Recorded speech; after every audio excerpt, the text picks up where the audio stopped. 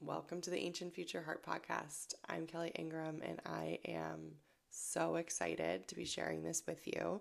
It's been a long time coming. So, what you can expect from this episode, which is the very first episode, we're going to talk about why. We're going to talk about what the podcast is all about, answer all of your questions and curiosities on that. And then in the second part of this episode, we are going to talk about my story. I'm going to share how I came to start this podcast, and that is going to be up on my Substack for subscribers only, which is essentially functioning for the podcast like a membership space where you get access to articles, private podcast episodes, and you can follow the link in the show notes, and I'll talk about that later. But first, let's dive in. So in this first episode, we're going to cover why I want to focus on this, which is really an exploration of the meaning of life, if I'm completely honest, and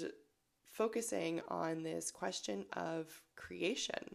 What is the world? What is humanity? Where did we all come from? How did this all start and begin? And we are going to be looking at it from multiple perspectives and facets, from science to ancient history to mythology. Why I care about those topics. We're going to talk about the element of the trickster, who is really a archetype, a mythological archetype, who is the guide of this podcast. And I'm going to explain why that is. So in myth, Hermes is the god, the trickster god in Greek myth, or Coyote is the trickster spirit in a lot of Native American myths, sometimes Raven, Loki in Norse myth, and many, many, many more. All traditions have this kind of figure, and we're going to talk about why that applies to Ancient Future Heart. And really, I want to start with the name. Why the name? Why does it sound familiar? Well, if it sounds familiar to you, that is because there is a book by an Italian artist named Carlo Levi, he wrote a book in mid 20th century in Italian. I'm not going to try to pronounce it in Italian, but the book is called The Future Has an Ancient Heart. And I haven't read the book. It's not inspired by the contents of the book, just the collection of those words. I remember seeing this in an Instagram post like 5 years ago, and it just really resonated with me. And it makes so much sense. This captivating combination of words is just perfect for what we're going to be doing here. And it's one of these names back when I used to own a wellness business that was a infrared sauna studio and a shop. And it really reminds me of the naming process for that company, which was called Inner Light, where the name came and I thought about shaking it and changing it. And then every single time I couldn't. So that's been happening with this podcast, where the name downloaded one day and I was like, oh my God, that's it. Ancient Future Heart. And I've tried to rethink it and think of other names. And every time I do, I get a very, very strong message that says, nope, this is it. And it's really very simple in that, and I love that about it, how it does actually very much reflect what we're going to be talking about here, which is all things ancient, from history to mythology to really thinking about human nature itself and the purpose of humanity and the earth, and rethinking those things, by the way, thinking of them outside the normal paradigms of science, of even, academic mythology, of the timelines and the history that we're taught. We're going to really be poking holes in all of that, which is very hermetic to poke holes, which we'll get into in a minute. And then the future, which is really kind of captures the essence of the science. I want to dive into cutting edge science with you to make it super simple and digestible for us all to understand the quantum mechanics of the world, the there's actually all of these really fascinating fields in complexity science and information technology that all relate to better understanding the fabric of reality, which is creation, right? It's why was the world created this way? How does the world actually function? And the best scientists of any day are philosophers, and they are understanding this all in a context of spirituality, because we are inherently spiritual beings. It's what we are. It's in our DNA. It's in our makeup. It's been part of us since as long as we know, is to ask these questions and to contemplate the creator in all of it. So this really is a podcast about God too.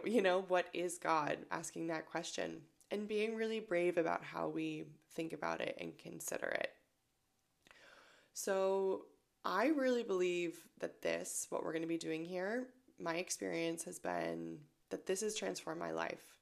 It's transformed, it's really a spiritual practice. It's an intellectual practice of learning and captivating and cultivating an open mind through asking really big questions and being courageous enough to go there and to rethink my beliefs based on the information that comes up. And over the years, this has continued to open my mind to the vast magical possibility that is life. I like to call it cultivating a cosmic perspective, because the word cosmic, I think, is just really beautiful and key here, in that it epitomizes not only how we are thinking about the cosmos itself, the stars, how they were made, where it all came from, but we're zooming out as high as the stars. We're going up, up, up, up, up, and then we're looking down on Earth, we're looking down on ourselves, and being able to hold a very high viewpoint, a very vast range of perspectives and information. And another thing that it does is, I discovered this actually through the gene keys, through my own gene keys. There is this really beautiful quote associated with gene key 17, which is my life's work gene key. And I'm going to touch more on this in the second half of this episode, but this one quote I wanted to share with you today is, the first thing you have to do is free your mind from the responsibility of running your life. That is the job of your heart. Your mind is here to serve your heart. Once your mind is free from worrying about your life, its higher gifts will become apparent. End quote. And that's the heart.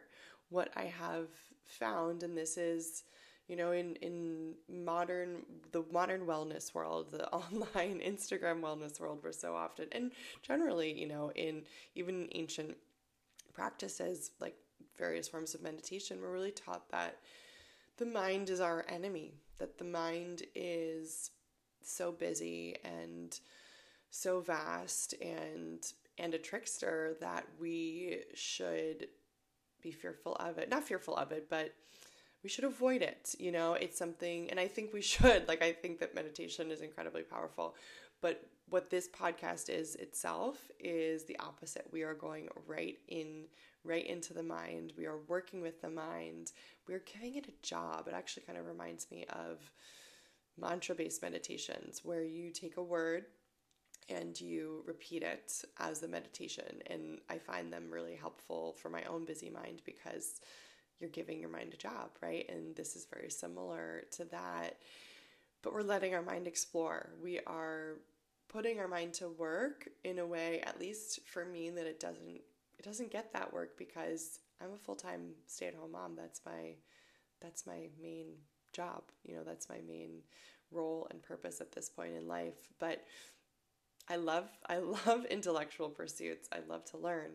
So this gives my mind so much really beautiful information to play with, and it takes my mind off of overanalyzing my life, overanalyzing myself, which, yeah, that's a big, big burden to be lifted. That's a huge, huge win for me in my life, is giving my mind a job, which is the podcast itself. But before it became a podcast, I've been doing this for years and years and years, quietly on my own, without anyone knowing, filling a library of books and just reading.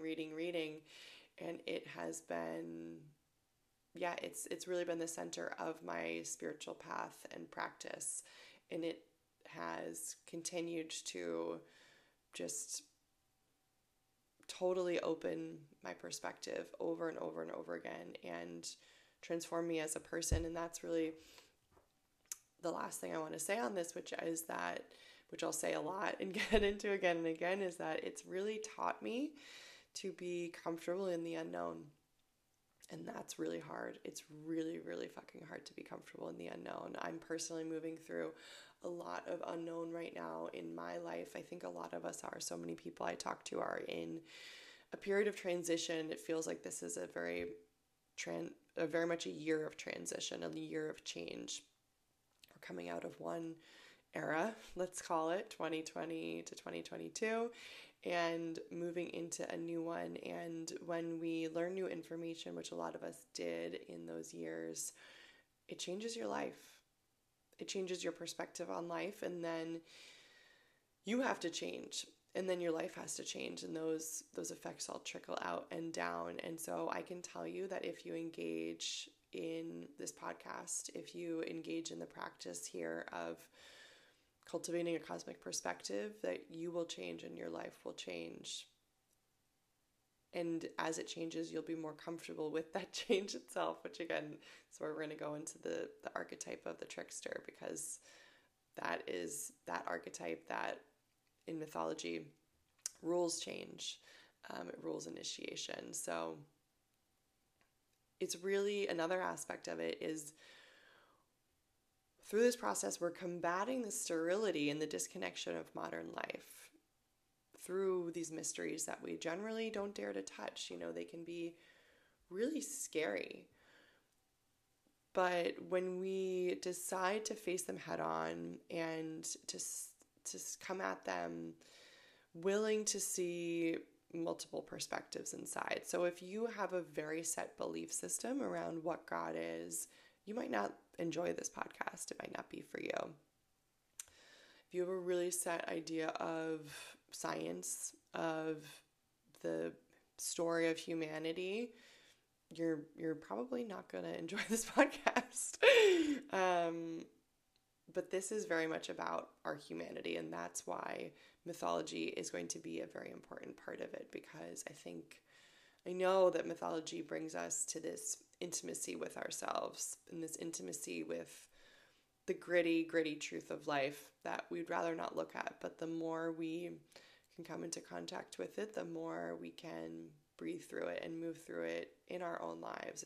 It's really like flexing a muscle, because as we see that the mystery of life in the fabric of reality and what we're learning about ancient human history, about science, especially science, I'd say, especially the cutting edge science is reflecting back to us some really wild possibilities about what this all is. And that can feel really intimidating, but what it has done for me and what I know it'll do for you in this process is it actually has made me drop back into my heart. It's brought me a lot of wonder and awe in my daily life, and therefore a lot of gratitude.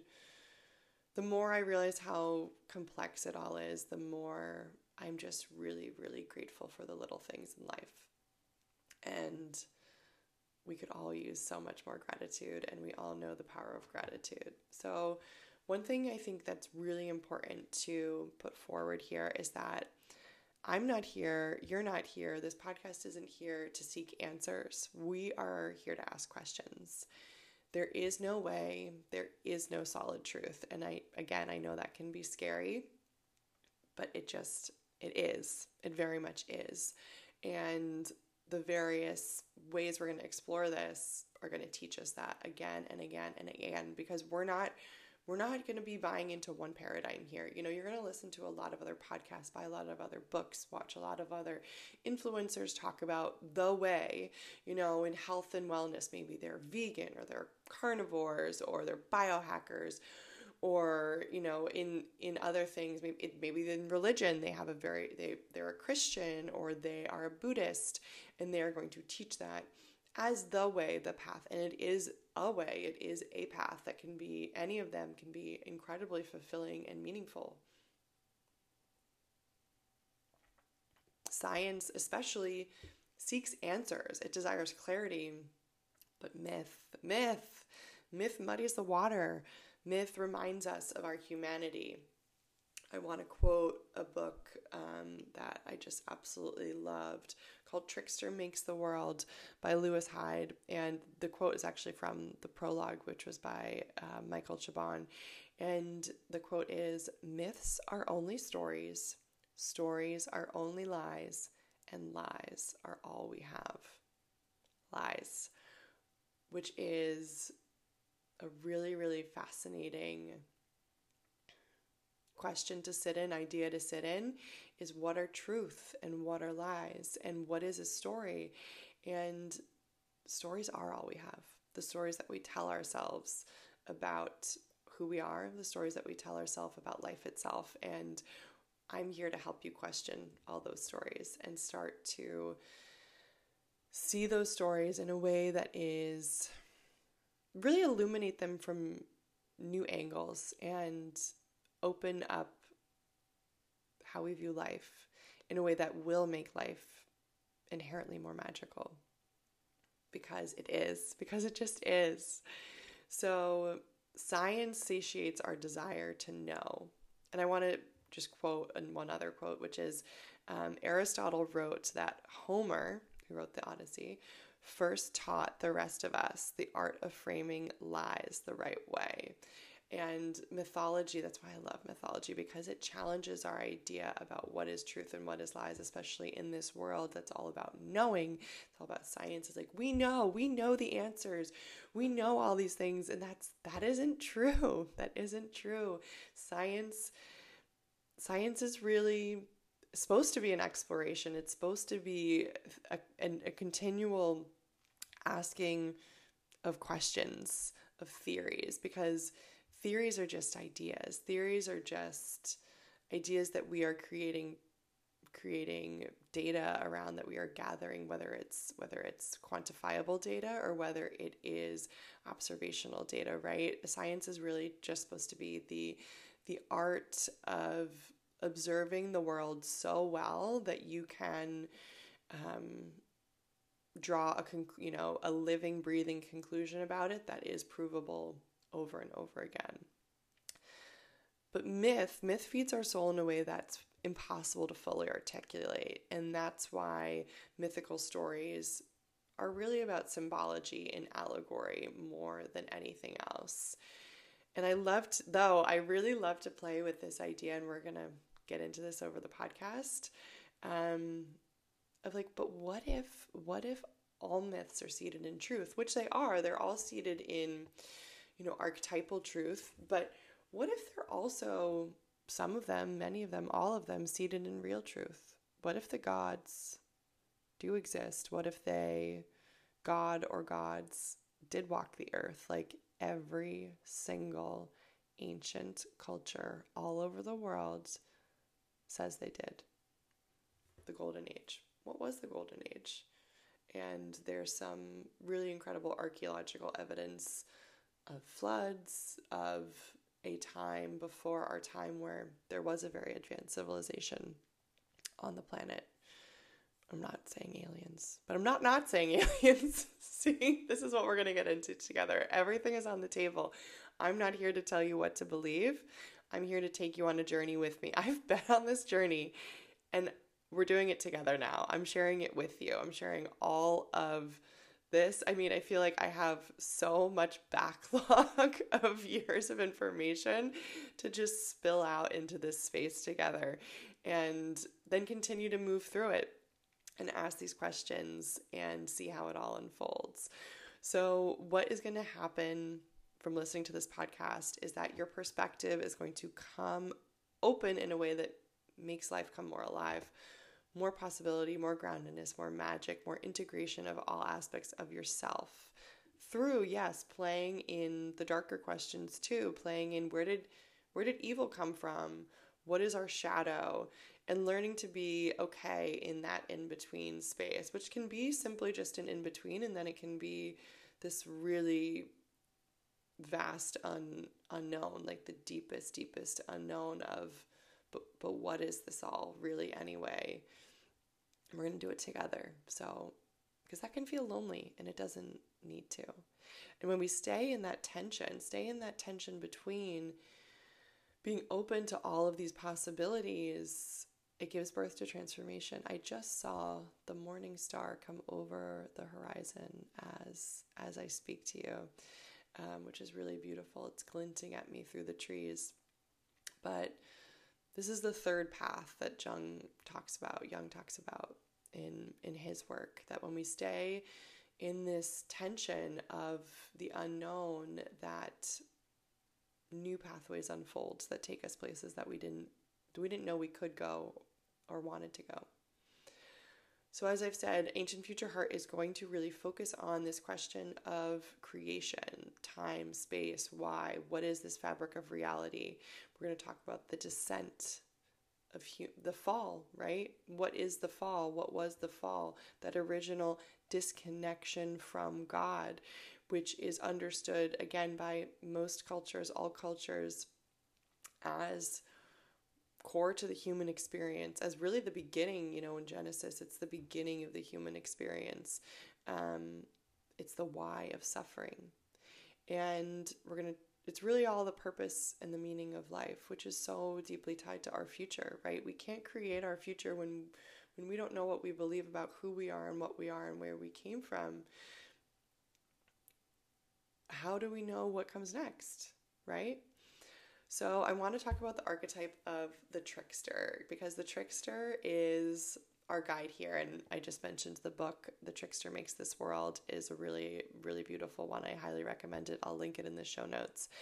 But my role as your podcast host is to be your messenger. And archetypally, the messenger was also the trickster, Hermes. And I'm going to be showing you a winding path. The trickster also rules the road. He rules, it's usually a masculine archetype, but he rules, the traveler's path. And he's always on the road. That's something that's unique to the trickster. The trickster tends to not have a home, or to be constantly leaving that home to speak to people, to guide them, to ask questions, to make mischief. But it's always mischief that creates something new. Actually, the trickster is generally seen as the foundation of language itself. The trickster is often seen as the creator of various parts of the human experience, including death. In a lot of myths, the trickster gives birth to the experience of death by, making a stumble, making a mistake.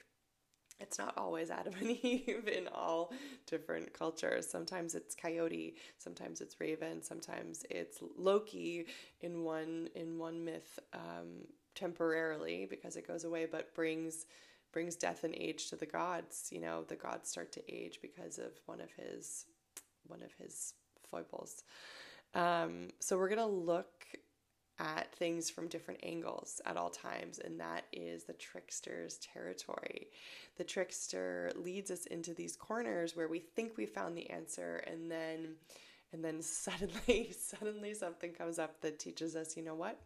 We don't have the answers. The trickster is the archetype that continues to remind us of that over and over again, and invites us into questioning life more deeply, because the trickster knows that in the unknown is where life becomes fully alive. The trickster is Gemini energy, in case you're wondering. I have my Gemini rising, and I have my Mercury in Pisces, and my North Node in Pisces, and this is very much a Mercury in Pisces exploration we're going to do together into the unknown, into the spiritual depths, into the hidden realms. So The trickster knows that there is no way.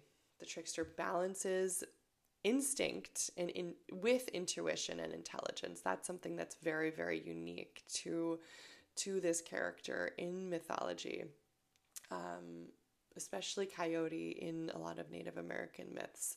And if you think about the animal of the coyote, they're very smart in that most simple way, right? They're clever, and they seem to think even more than any other animal, right?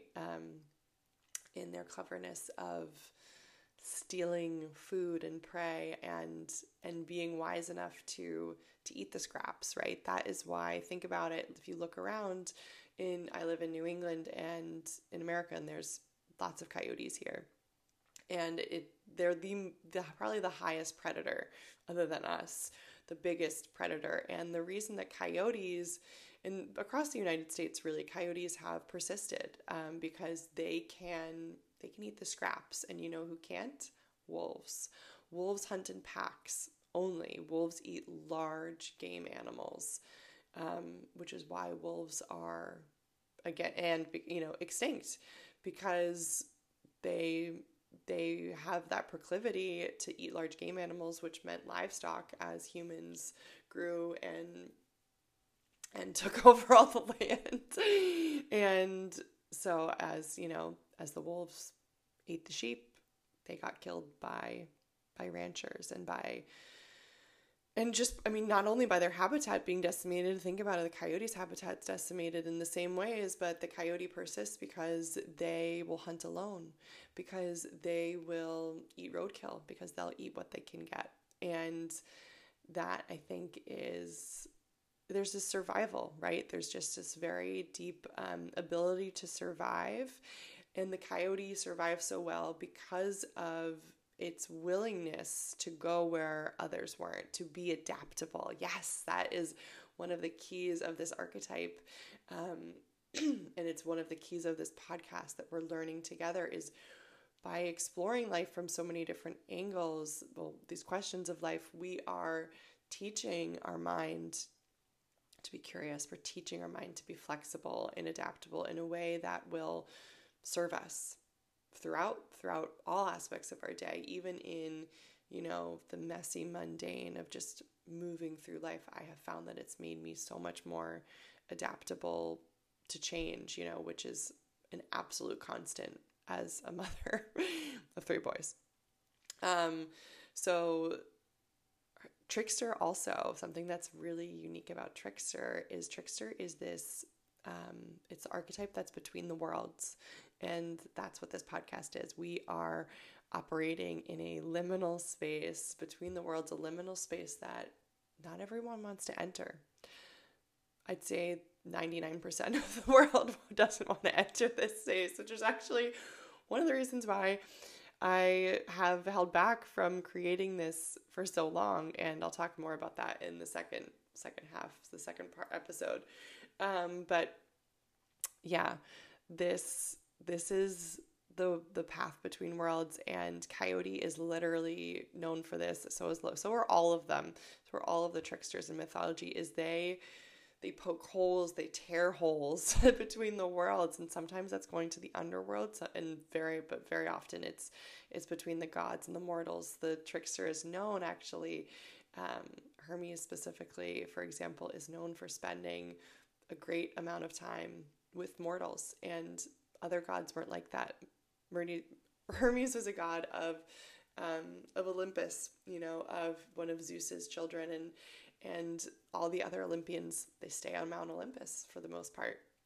For the most part, obviously they come down when they do, and they interact with mortals too, but no other god quite so much as Hermes, who's in the mix with humans, and he's fascinated by them, and he delivers the messages between the worlds. And what happens when we go into that liminal space and we're willing to move between these spaces is opportunity. Vast opportunity. We create more opportunities for ourselves when we're willing to go here. Plato said that Hermes invented language itself. as the messenger, that language, the need to create language came from this archetype of this God, which I think is really beautiful, to have him, to have the trickster as, a guardian and a guiding path for us, because this is a podcast. And one of the things I love about podcasts is that we're back in an oral tradition, and people are like, oh, why are podcasts so popular? Well, because they're an oral tradition, and that's how we always learned. That's how we always communicated for, tens of thousands of years before writing came along. Writing things down is incredibly modern. I mean, we only had the printing press, I don't have the date off the top of my head, but 1500s. And even then, most things were written on vellum. Most things were written on papyrus, which had to be retranscribed every few years because they disintegrate. The modern papers and inks that we have that last are so new. It's so new. We spoke forever to each other. We told stories forever to each other. That's what myth is. And that's what we are. We are listeners. We are speakers and listeners more than we are writers. And I love to write. I very much am a writer, but that's something that's really beautiful about the podcast space. And it is something that the archetype of the trickster rules. So I want to get back to lies for a minute, because the trickster invented language, perhaps, at least the symbology of the trickster, can be attributed to our relationship with language. But how does language exist, and how is it created? And often in myths, trickster creates language, or he creates truths through contrast, through lies. Does truth even exist without a lie? Technically, no. We live in a world of polarity. We live in a world of contrast. That's a basic element of the human experience. And it's the trickster that meddles with the way things are so that he can bring new things to light. I want to read a quote by Nietzsche, the philosopher, that says, "Truths are illusions about which it has been forgotten that they are illusions." And I love this quote. I love this quote especially. Well, mythology is illusion. It lives in the world of illusion. It stays in the world of illusion. That's why mythology lives. Mythology is a combination of truths and lies. That's what it is. But maybe everything is, right? That's what it reminds us of. And science, modern science especially, it's forgotten. They've forgotten that their truths are illusions. Their truths are based on assumptions. And we're going to get into, in one of the next few episodes, we're going to get into this much more deeply and the whole concept of a paradigm. But we're here. The trickster shatters all the paradigms, and the trickster continues to remind you that paradigms are just thoughts and beliefs that are based on a series of assumptions, and those assumptions are not infallible. Modern science, to me, I really see it like a house of cards. And the more you study it, the more you realize that people, and academics too, not just doctors, medicine, scientists in labs, but that we're all just basing, and all of us, not just them, but it's just, it's a world in which, the truth is held in this venerable way, and there's just so much rigidity in it, I think, really. But it's all based on this house of cards where it's an assumption piled upon an assumption on assumption on assumption, a theory on a theory on a theory, and they're all toppled on top of each other, all built on each other. And if one theory falls apart, they all fall apart. And that theory very much, could fall apart as new information about reality and what reality is comes to light and becomes known. So that's science, also art. Lies are the basis of all art. And there are so many quotes. I could spend an entire episode talking about this. Maybe I will. And there's so many quotes by famous artists on this. I want to read one by Picasso. Art is a lie that makes us realize the truth, at least the truth that is given to us to understand. Yeah, think about it. All art is a representation. It's a representation of something. A representation of something is a symbol. It's something that stands in the place of something else, and that could be interpreted as a lie, right? It's not the thing, because art is taking the place of things, that can't be caught. I always think of that quote. I love The Sound of Music, the song and The Sound of Music. How do you solve a problem like Maria? When they're saying, how do you catch a cloud and pin it down? How do you keep a wave upon the shore? These are the, just the unseen, the ephemeral, the intangible. Most of life is intangible. So we have to represent it through art. We have to represent it through story. And science has forgotten that. Science has forgotten humility, right? And I think that's one of the gifts of the tricksters. The trickster teaches us to be humble over and over and over again. So this is a quote from the book by Lewis Hyde, quote, "Trickster is among other things the gatekeeper who opens the door into the next world. Those who mistake him for a psychopath never even know such a door exists."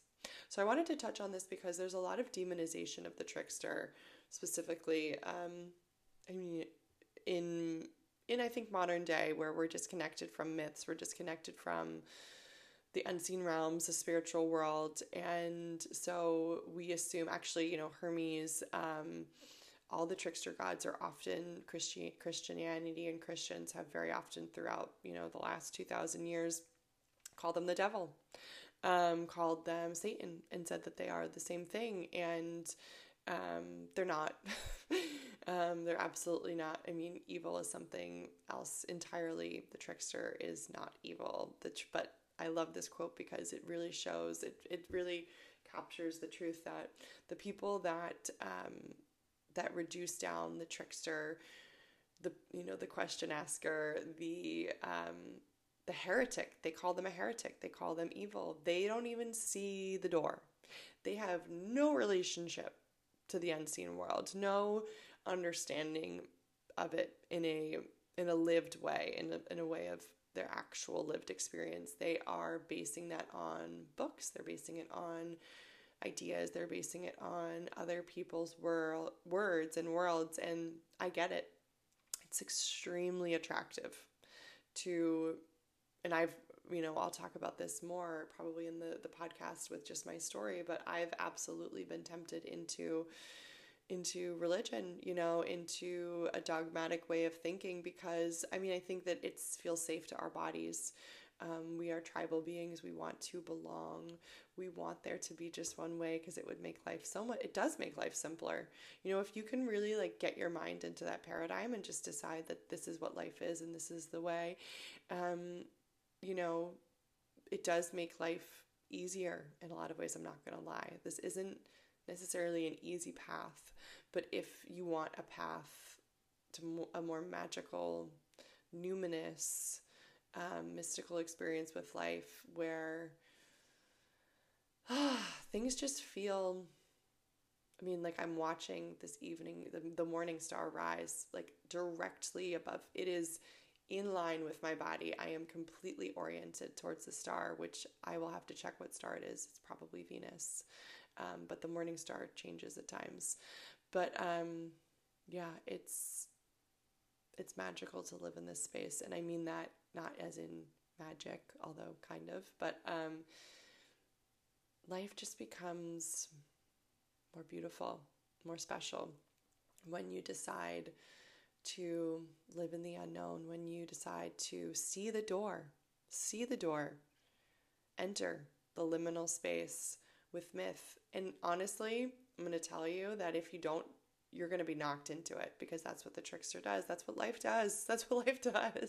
We think we have a way, and then it's, life pokes holes in it. And that's why myth is so powerful, because it exists in the gritty humanness, between good and bad, between right and wrong, holding space for it to just simply be, to represent life as it is.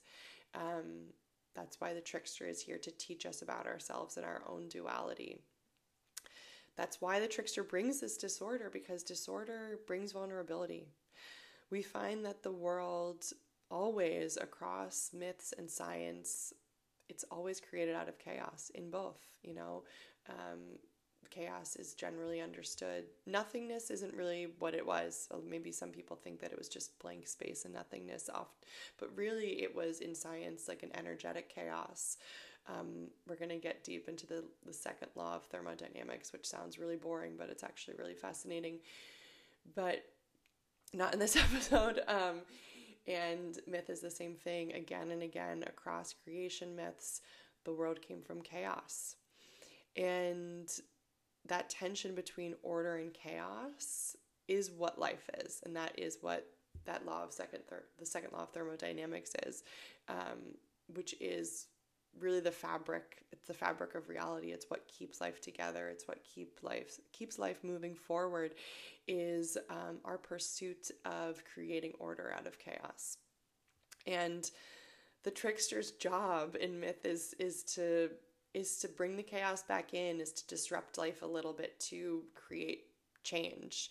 And the change isn't always good, but it always brings understanding. It always brings like a layer of good, a silver lining, when we swirl that chaos back into the mix, so something new can emerge. That's how newness comes in. So I want to quote Jacques Monod, the French biochemist and Nobel laureate, who said, quote, "Nothing new under the sun can happen without absolute change. Alone, change is at the source of every innovation, all of creation in the biosphere. All accidents are the root of innovation, but what is an accident? What is a mistake? What is a lie? Why are they bad? They're not bad. They bring change. They bring innovation. Because it can only come through what is different. It can only come through that contrast. And so this is how we begin to, like, our world is so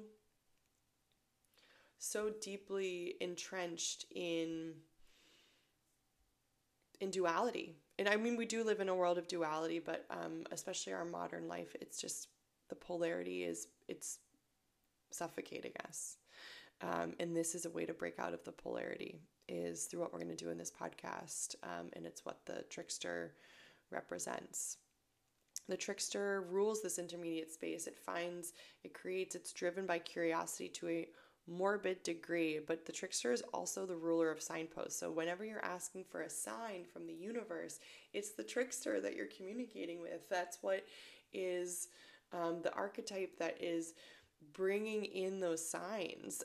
It's delivering them. It's the messenger, and it's always so inventive in the means and the ways it brings to us what we are seeking to know. And that's really what you're going to find here. I think you're going to be surprised what I'm talking about. I think you're going to be surprised by how I'm talking about it. And I've actually had, dreams of making this all very structured.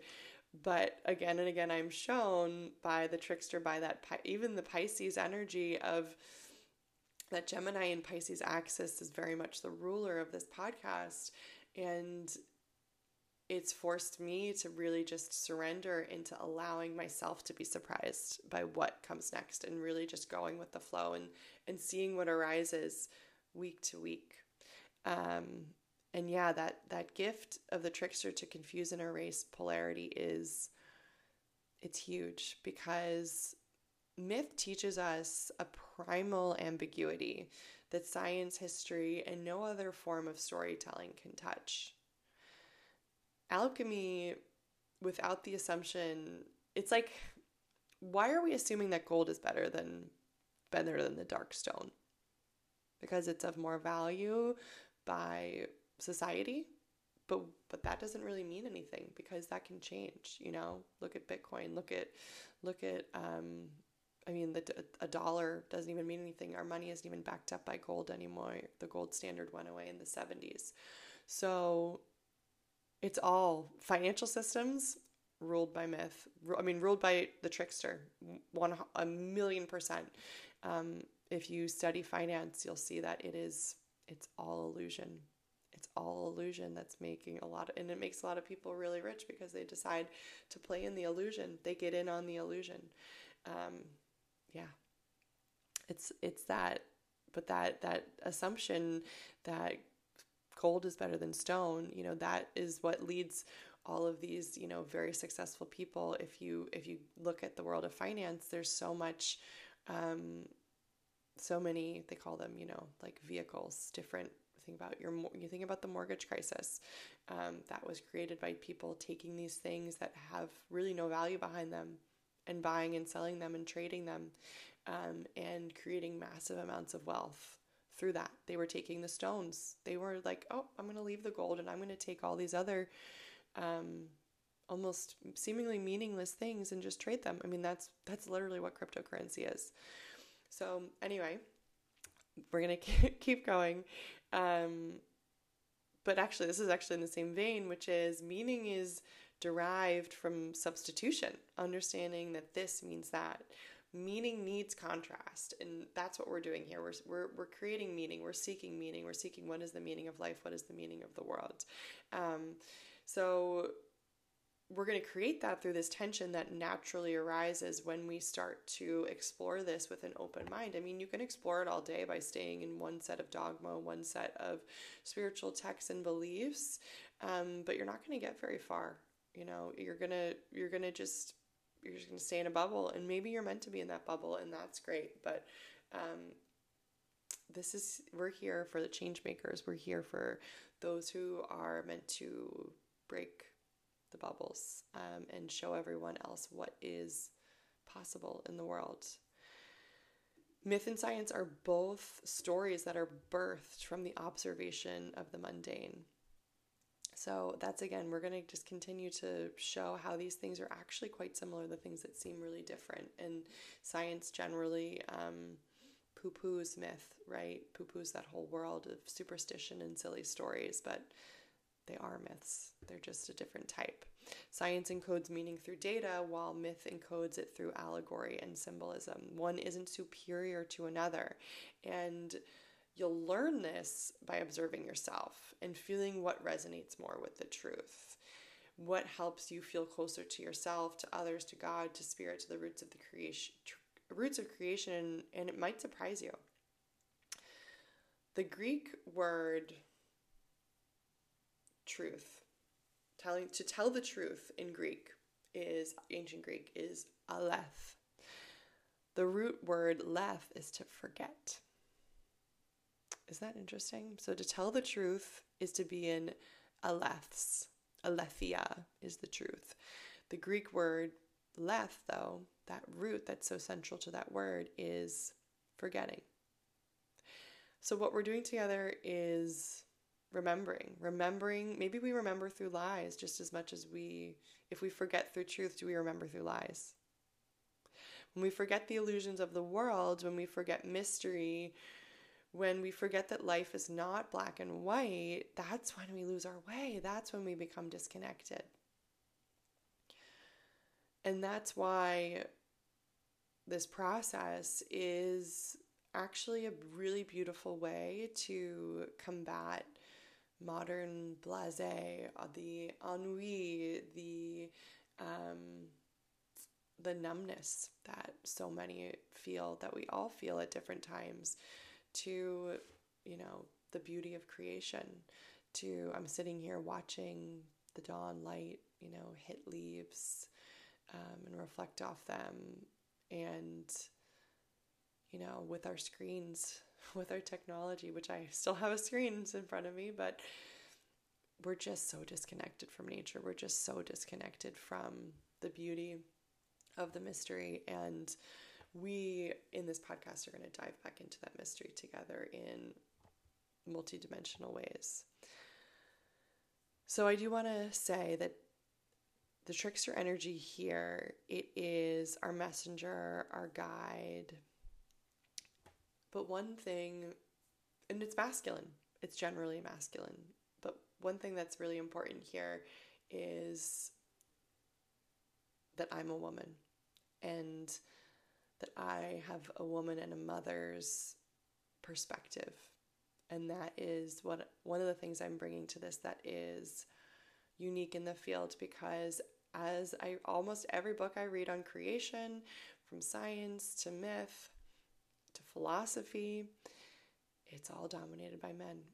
It's so dominated by men, and I think there's a lot of reasons behind that we can go into. I mean, just very simply that we as women, we have been the mothers and the caretakers the vast majority of our time. Our divine purpose is to birth and create life and to nurture it.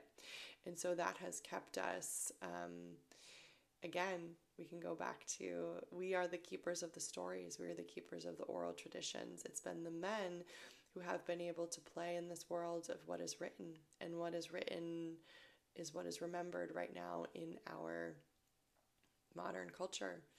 And maybe we remember the lies, because that's what's written down. And I'm not saying they're lies. I'm just saying that everything is an illusion, and that everything is here to be questioned. And that, that famous saying about how history is written by the victors. And victors doesn't mean the good guys. We're taught that as children in school, that victors means the good guys. And that is so far from the truth. So far from the truth. And yeah, we're going to get into that more and more over time. But I'm a woman, and I am creating this from my feminine perspective, and very much informed by this season of early motherhood that I'm in. Motherhood has been the most transformational part of my life, period. And this practice has been the most transformational part of my life. They sit side by side. Maybe they're the Gemini twins of my own transformation. I have twins too, by the way, if you don't know that. I have 5-year-old twin boys. So twins are very meaningful to me, that archetype of the twin.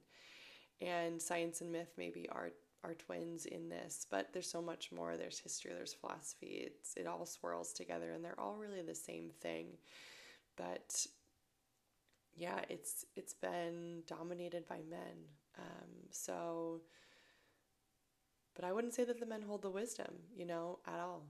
This is, if we think about the priestesses, the healers, the witches, the teachers, the elders, the grandmothers, all the wisdom that they held and that they hold about what life is and what the fabric of reality is. And so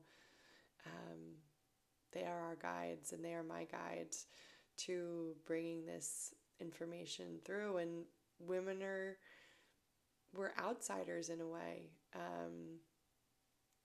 I'm an outsider. I'm not an expert, I'm not a scientist, I'm not an academic. I know, and we'll get more into that, how being in either of those fields very much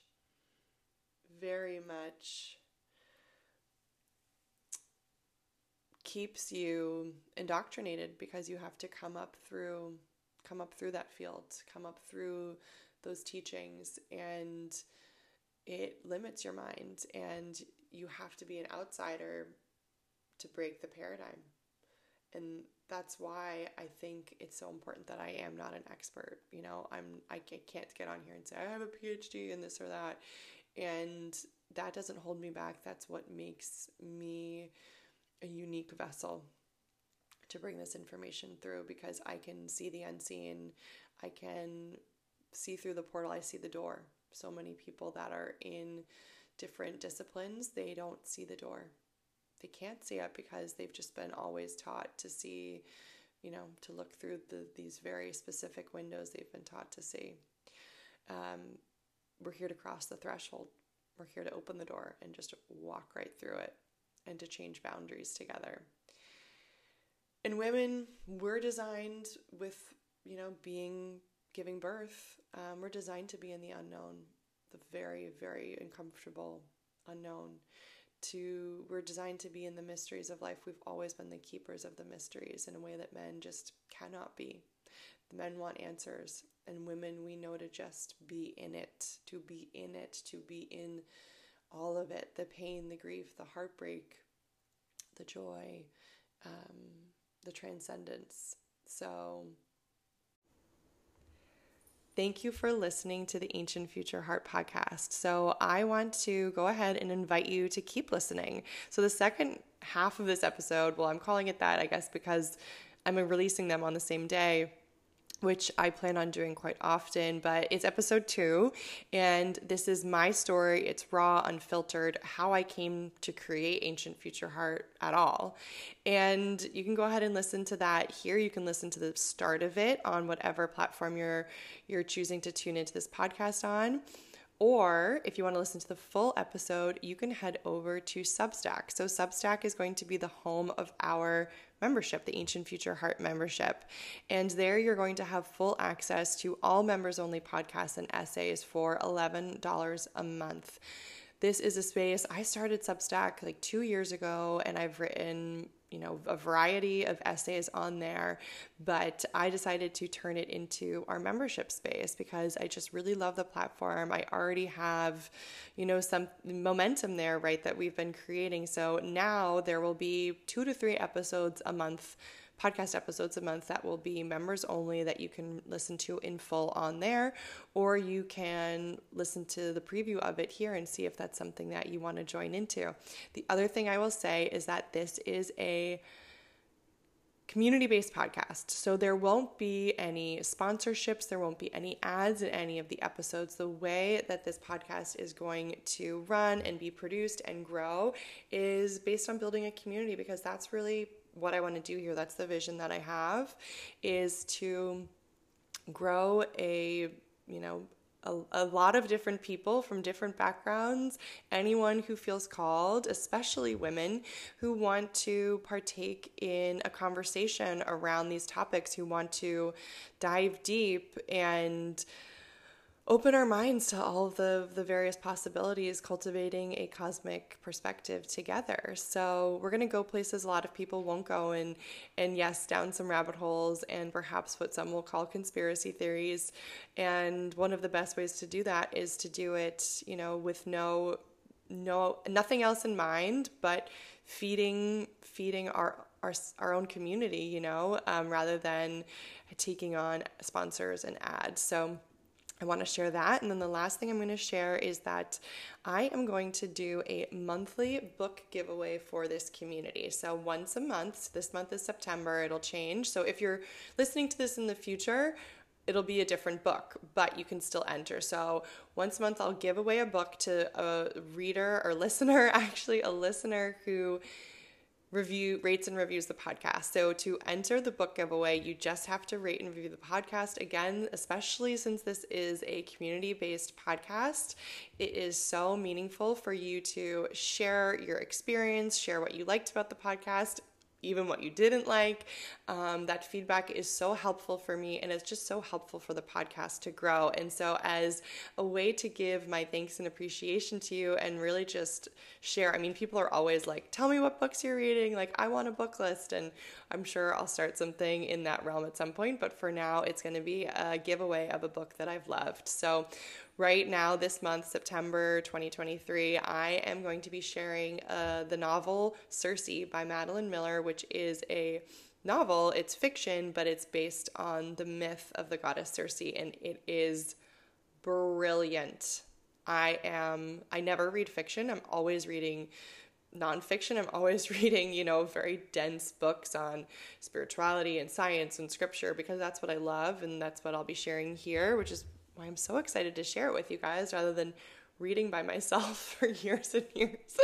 But with this book, it's just, I'm so obsessed because it's a marriage of what I love, which is mythology and history, but it's fiction. And so it's so beautifully written. Her style reminds me of Ernest Hemingway in that she has these short, potent sentences. There's this incredible way of evoking a scene through the least amount of words, and I absolutely love it. I'm almost done with it. I'm going to be so sad when I finish reading it. So if you rate and review the podcast and send me a copy of that screenshot, you will enter to win a copy of the book. So again, you can look in the show notes and get all the information of where to send the screenshot of your podcast review. And thank you for being here. I appreciate you so much, and I'm so excited to continue this journey together.